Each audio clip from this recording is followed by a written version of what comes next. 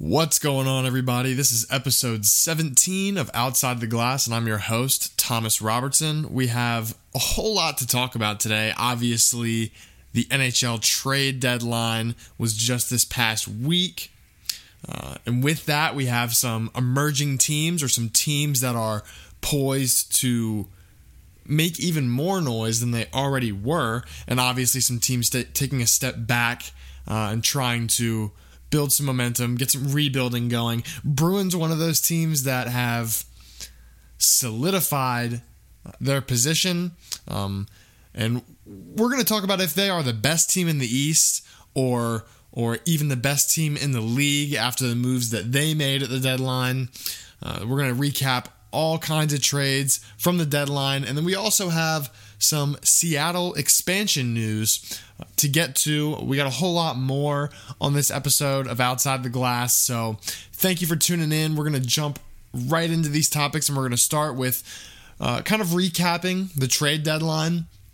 Going over, we're not going to touch on every trade that was made because it was a particularly busy deadline day. And even the couple days leading up before that as well. But we're going to touch on some of the biggest trades, some of the trades that I think are going to have the biggest impact in terms of what's going to happen come springtime. And one of those biggest moves involves the team atop the league standings right now. That's the Tampa Bay Lightning.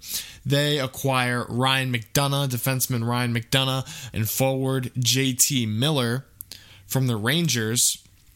In exchange, they give up forward Vladislav Namestnikov, defenseman Libor Hajek, forward Brett Howden, and 2 first-rounders, one in 2018 and one in 2019. And that is a hefty price. But they get, obviously, a big return out of that, especially in terms of one of those big-name defensemen, the biggest-name defenseman out there at the deadline, and Ryan McDonagh, and a guy that can go out there and be a rock. We've seen him in this Metropolitan Division shut down the likes of Alex Ovechkin and Sidney Crosby, so we know his capabilities and what he can do. JT Miller as well, a younger forward that still has plenty of NHL experience, and he's a guy that can get you 20 goals, that can get you 45 points, somewhere in that area. So definitely a capable forward as well. He's quick and he fits into this Tampa Bay system. So I think those are 2 great pickups for them. But on the other hand, they do give up a guy in Vladislav Namestnikov that was on that top line that fit in very well with Steven Stamkos and Nikita Kucherov, which is on its face something that's easy to do, but those guys play at such a high skill level and such a 2-man game that it can actually be tough to fit into that situation and figure out your role and how to create opportunities for yourself, but at the same time make sure that those guys are able to play their game. So it's going to be, it shakes things up, and it's important, obviously, for teams like Tampa Bay that are in the position that they are to go out and make a move and solidify that roster and fill in any needs that they perceive that they have. But you're playing with fire when you give up a guy that is currently making an impact on your roster. Because even though you may perceive that you had an upgrade, and I do think that JT Miller is actually a slight upgrade at forward from Namestnikov, but you still never know how that's going to affect your dynamic, the chemistry that you have going. So it's always a risk when you give up a starter like that, especially a top 6 guy, even a top line guy like Namestnikov. But so far, Miller has fit in well. He has contributed offensively, notched a couple of assists the other night for Tampa Bay. So fitting in well there. And obviously McDonagh, we know what he can do. So I like this trade for both parties. For New York especially, I do like it.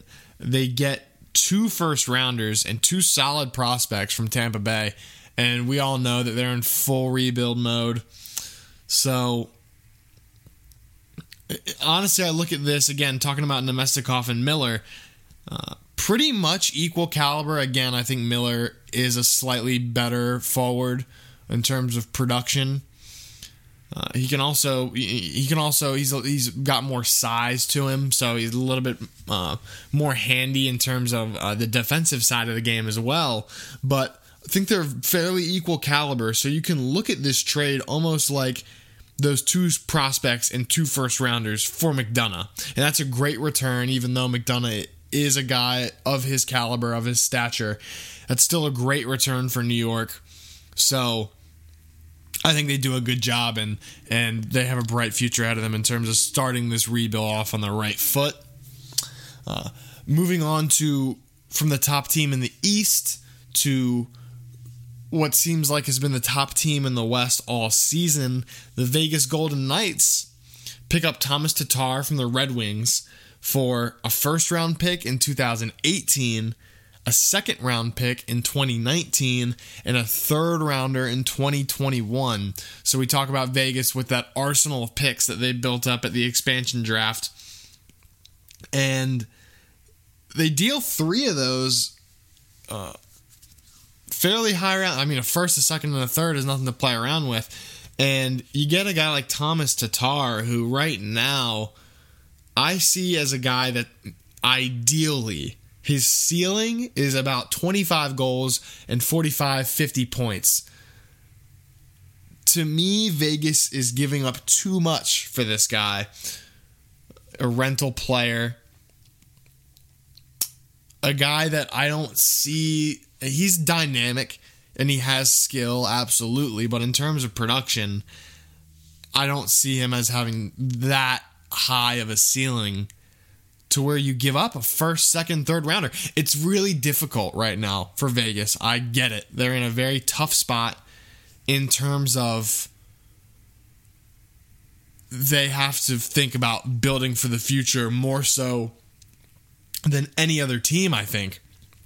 Because while they are doing incredibly well right now and they're having so much success, that they don't have that franchise cornerstone. They still have to work on re-signing a lot of the guys that they currently have. So it's an interesting situation because of how volatile it is. You never know. They could be the worst team in the league next year, no question. Even things are clicking for them. They have that underdog chip on their shoulder mentality right now, but who knows how it's going to play out in the future. And right now, to me, I think you have to look at it this season as, wow, we're doing so well. Let's just keep riding this wave and see how far we can make it with what we have. Because there's no way they could have expected this. They wouldn't have expected this to come in 3 seasons. What they're doing right now, in 5 seasons even. So I feel like they should have just said, you know what, we're gonna ride this as long as we can, and even with what we have right now, we're in a great spot to go out and make a Stanley Cup final and win a Stanley Cup. And I think they got a little bit too jumpy, a little bit too pressured, because of the success they were having to win now, when I truly think that they could have built something really special in Vegas. They still can. They still have a lot of picks. But I just think it's risky to go out unless you're making a huge move. Thomas Tatar, I'm sorry, he's not the guy to go out and pay this price for. So I just think it's not the best trade for Vegas right now. And to me, even though they're doing incredible things right now, their focus should still be on the future. Because with what they're doing right now, if they had stashed all those picks and continued to build up that system, they could have been the best team in the West for the next 10 years. But right now, you're giving all that up for 1 season. And again, they're not giving it all up, but they're giving a lot. I mean, a first, second, third rounder is nothing to laugh at. So it's going to be interesting to see what they're able to do with the addition of Tatar, but I'm not sure that it's going to make that much of a difference. San Jose, on the other hand, gets Evander Kane from the Buffalo Sabres for a first-round pick in 2019 and a fourth-round pick as well in 2019. They also get forward Dan O'Regan, who in 22 career games in the NHL has a goal and 4 assists, and he's 24 years old, so not necessarily a difference maker right now by any means, but he's definitely got a future in the league, and he can play with the big boys, but not necessarily an impact player at all. So this is a really, I think this is a good deal from San Jose, as opposed to the Vegas deal, because you look at a guy like Tomas Tatar versus Evander Kane. I think Evander Kane, by leaps and miles, is the better forward, the better producer, even has more skill than a guy like Tatar, which is his staple. Kane he's an impact player, and he can reach close to 40 goals in the right environment. 28 goals last season with Buffalo. So if you put him in the right scenario and put a little bit of pep in his step, because he's a competitor, he wants to win, and he's never really been in the best situation to go out and have postseason success. So I think we're going to see a rejuvenated Evander Kane with this San Jose Sharks team, and especially if he continues for multiple seasons there, I think we're going to see him really start to explode. So again, first, a fourth, and a okay prospect. I think that you compare that to the Vegas deal for a better player. I think they gave up less and they got a better player, and this makes San Jose a very competitive team in the West in terms of the blue line unit that they already have in place. Adding a scoring threat like Evander Kane is going to be huge for this team. They don't have the most explosive offense, but they got guys like Tomas Hertl, Jonas Donskoy, and obviously Joe Pavelski. You add a guy, Evander Kane is the real deal, folks. So you add a guy like Kane into that situation, and this offense immediately gets a boost. So I think it will be huge for them. Winnipeg picks up veteran Paul Stastny from the St. Louis Blues for a first-round pick and Eric Foley, 2018 first-rounder. Winnipeg is so dangerous already, and with the addition of Stastny, that veteran guy who can put up big numbers, he's 33 years old or somewhere in that ballpark, and can easily still put up 50 points, 60 points even.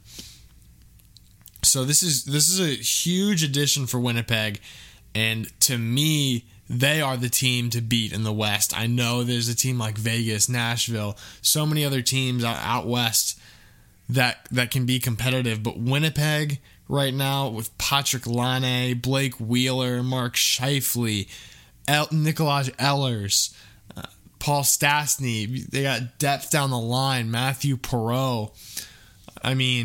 That blue line being held down by Dustin Byfuglien, Connor Hellebuck in net.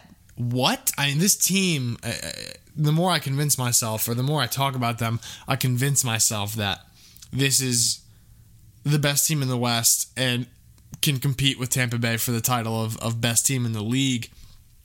And I really like Winnipeg to do some damage for the rest of the season. I think this is the exact pickup they needed, because they do have that veteran on the blue line with Byfuglien, holding things down there. And Blake Wheeler, yes, got some experience. A lot of these guys have experience, but Paul Stastny is really a guy that's going to provide a lot of knowledge and a lot of composure and just that veteran presence that I think that they really need, especially with the group of young guys that they do have, led by Patrick Laine. So Winnipeg, watch out for these guys. I think that in a Western Conference final scenario with Winnipeg and Vegas, if something like that does happen, we're going to see a convincing win from Winnipeg. I'm talking about possible sweep scenario, 4-1 scenario. I really think this Winnipeg team is extremely dangerous, and nobody wants to see them come springtime. They'll be very fun to watch. They put up it seems like more goals than any other team in the league right now. They're just lighting up the score sheet. And they have now the perfect mixture, I think, of young skill and talent and veteran presence, and they're just fun to watch when you really get right down to it. I mean, they took a loss to the Predators the other night, still put up 5 goals. Game before that, they put up 6 goals or 5 goals against the Stars. It just seems like every night in, night out, they're lighting up the score sheet. And to me, they are at the top of the mountain right now in the West. And going to the eastern side of things, one of the biggest deals, one of the most anticipated deals, if not the most anticipated deal, was what was going to happen with Rick Nash, New York Ranger forward, and Boston Bruins end up scooping him up. They gave up a lot in terms of quantity with forward Ryan Spooner and Matt Bolesky. They give up defenseman Ryan Lindgren, who's a second-round pick prospect. And they give up a first-round pick in 2018 and a seventh-round pick in the same draft, this upcoming draft. So 3 skaters and 2 picks for Rick Nash. Spooner is a guy, bottom 6 forward that can still contribute. He's a solid forward and a guy that can definitely contribute in the NHL for sure. Matt Bolesky, not as much. Again, kind of another bottom 6 forward. He can play in the league, and he will play in the league, but severe drop-off in production this season. He's hit the 30-point plateau, and then this season not really getting it done at all. So, meh. In terms of Bolesky, defenseman Ryan Lindgren, very promising defenseman, defensive prospect. I think that's a good addition that he will end up contributing to a good career in the league, and the Rangers could definitely use a guy like that coming up in their farm system. And then they get a first-round pick and a seventh-round pick. So they're going to have 3 first-round picks, I believe, in the 2018 draft. The Rangers are. They get another first-rounder for 2019 in the McDonough deal as well. So they're sitting very pretty right now. And I think they maximized their return out of these guys. But people were saying that Boston overpaid for Rick Nash, and I do not think that that's the case. You look at a guy like Spooner. He's a guy that can contribute, and that's definitely not nothing. Bolesky, you can afford to get rid of him, no problem. And then Lindgren, solid prospect, second rounder. But again, with their blue line that they have, they're fine right now, and they're looking to win right now. And then the 1st and the 7th. 7th is essentially negligible. It's a little addition, but sure. Bolesky, I think, essentially negligible. Spooner, Lindgren, and a 1st is what you're really looking at here in terms of the meat of this deal. And for Rick Nash, it is a lot, but I don't think it's overpaying by any means in terms of the true quality of a player that Rick Nash is. I think that that's been hidden, especially this season, because he's had to shoulder that load for that team. But put him in a situation like he has in Boston. You've already seen 2 goals in 3 games, adding an assist, so point per game so far. He's made that incredible highlight reel defensive play, stopping a goal on the goal line, reaching back to hit it off the post. That's something you didn't see him do in New York, but he's re-energized. He's rejuvenated. And, he was loyal to New York. He didn't want to leave. But I think now he recognizes that this is truly the best scenario in the league for him to go out and win a Stanley Cup. And that has given him energy. And there's a new pep in his step. There's a new boost in his skating speed. He has an eye for the goal like he's always had. And he looks 5 years younger right now. I truly think it's something that he can keep up for the remainder of the season. And this is going to be absolutely huge for the Boston Bruins in terms of this is exactly what they needed. They have a guy like Marchand who has got a lot of skill and can put the puck in the net.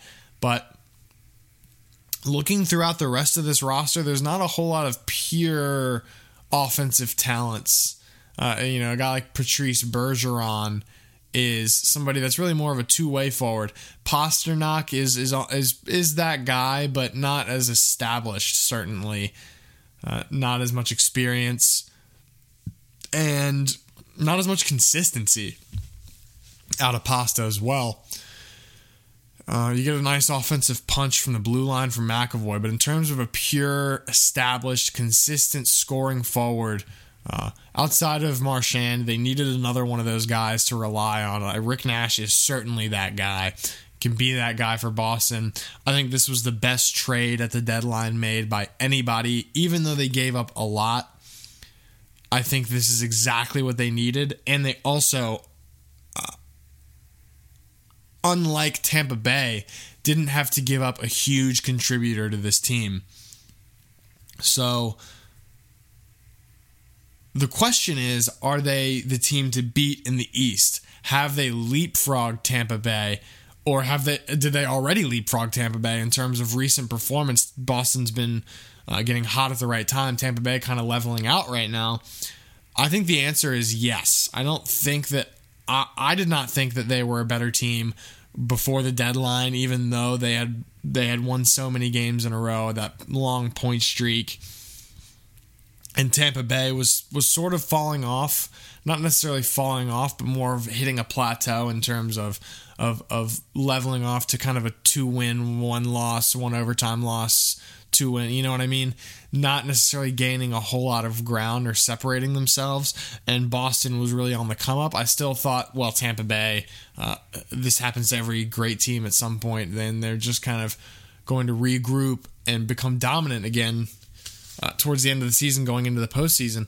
But with Boston, I think that you have a more stable and a more strong, steady, consistent blue line unit.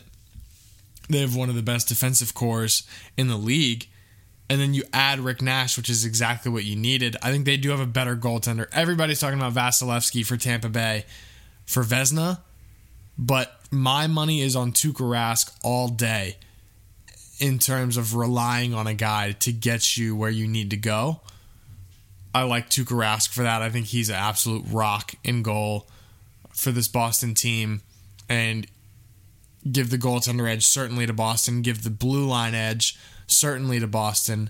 And then forwards, I think that you're looking offensively, dynamically, you're looking at Tampa Bay for that edge for sure. But in terms of a really well-rounded forward unit, when you look at what Boston has, led by Patrice Bergeron, Marchand can play a two-way game even though he's incredibly dynamic on offense. Rick Nash is showing that he can get it done in that scenario as well. And then Pasternak, who is going to contribute significantly to this team as well. Tampa Bay, I think, has a little more depth, but I think Boston has a little more versatility in terms of also not only being able to put up points, but being able to stop other teams. And I do give the forward edge to Tampa Bay, certainly. I think they have the best group of forwards in the league, but Boston's not too far behind, especially with Rick Nash at the helm as well. So overall, I really like what this Boston team has built. I think they made the perfect move at the deadline, and I think they are, in fact, the team to beat in the East. And I think that we're going to see a Winnipeg versus Boston Stanley Cup final write it down. First time I've made a Stanley Cup final prediction on the show, and I think it's going to be Winnipeg versus Boston, playing for it all by the end of the season, and I can't quite pick a winner yet, so you're going to have to stay tuned, keep watching, or keep listening to episodes as we near the postseason for who I like to win it all. And completely shifting directions away from current teams, current competitors, the NHL, it's a very exciting time in the league, adding Vegas in their first season and now looking to add a new team into the league. Yes, I'm talking about Seattle. Expansion is on the horizon, folks. I think it's inevitable now at this point. There was still that what if, or something could go horribly wrong with Seattle and it might not pan out. I think right now we're pretty much past that point, and it's inevitable that we're going to be seeing expansion in Seattle. The reason being is that Seattle held their season ticket drive yesterday, Thursday, started at Thursday morning, and get this, within 12 minutes, they sold 10,000 season tickets. That was their goal. They set out in total. They set out to get 10,000 sales, 10,000 season tickets, 10,000 deposits. They secured that in 12 minutes. In an hour, they had 25,000 season ticket deposits. And put that in perspective, pre-renovation, Key Arena seats 18,000 people. So you're looking at 25,000 season ticket deposits. That's 7,000 over capacity. And you obviously can't just sell out your entire arena capacity to all season ticket holders. You got to have room for people to buy tickets game in and game out, varying on the game. So, I mean, they're over double the season tickets that they will need to start a successful franchise. And to put that in perspective a little bit more, it took Vegas 18 months. That's a year and a half to hit 16,000 season ticket deposits. That's 9,000 less than what Seattle did in 1 hour. That is astonishing. And yes, I know it's Vegas. It's in the desert. Who cares about hockey? But still, that is unbelievable. And I'm going to say this knowing that it might be the last time that I ever say this again. I think that the NHL front office, Gary Bettman, made the right decision with putting their eggs in Seattle's basket rather than going with Houston, who was competing, or another Toronto team, which was also in the mix. I just don't think that you would have seen the excitement. The passion is truly a passionate fan base in Seattle, especially when the NBA their NBA franchise moved to Oklahoma City. They have just been yearning. They've been begging for another winter sport team. And I'm so happy that the NHL is going to Seattle. I'm ecstatic about it. Rich hockey history there. First U.S. team to win the Stanley Cup. When it was before that trophy was in the NHL. So it's incredible to see the response, and I think that with what we've seen with Vegas, what they've been able to do, and the environment that they've been able to create in T-Mobile Arena, I'm so excited for that to be replicated and definitely will be outperformed. I truly think that Seattle is going to have the most electric hockey environment for years to come once they begin this franchise, and it's just very exciting to be a fan right now in the NHL. Truly, here on the East Coast, I'm in Virginia, couldn't even be farther away from Seattle. I still think it's just going to be one of the most exciting things to watch. It's always so fun to see a new franchise come into the fold. So really looking forward to that. Congratulations to Seattle for such an impressive showing. You guys deserve to be very proud of yourselves for that kind of passion that you've shown for your team and for your city. Moving on to final segment of the show, we got recaps and previews. Started off with the recaps from the other night. Talked a lot about Boston, their Rick Nash acquisition, and they absolutely dominated the Pittsburgh Penguins last night, putting up 8 goals, final score of 8-4.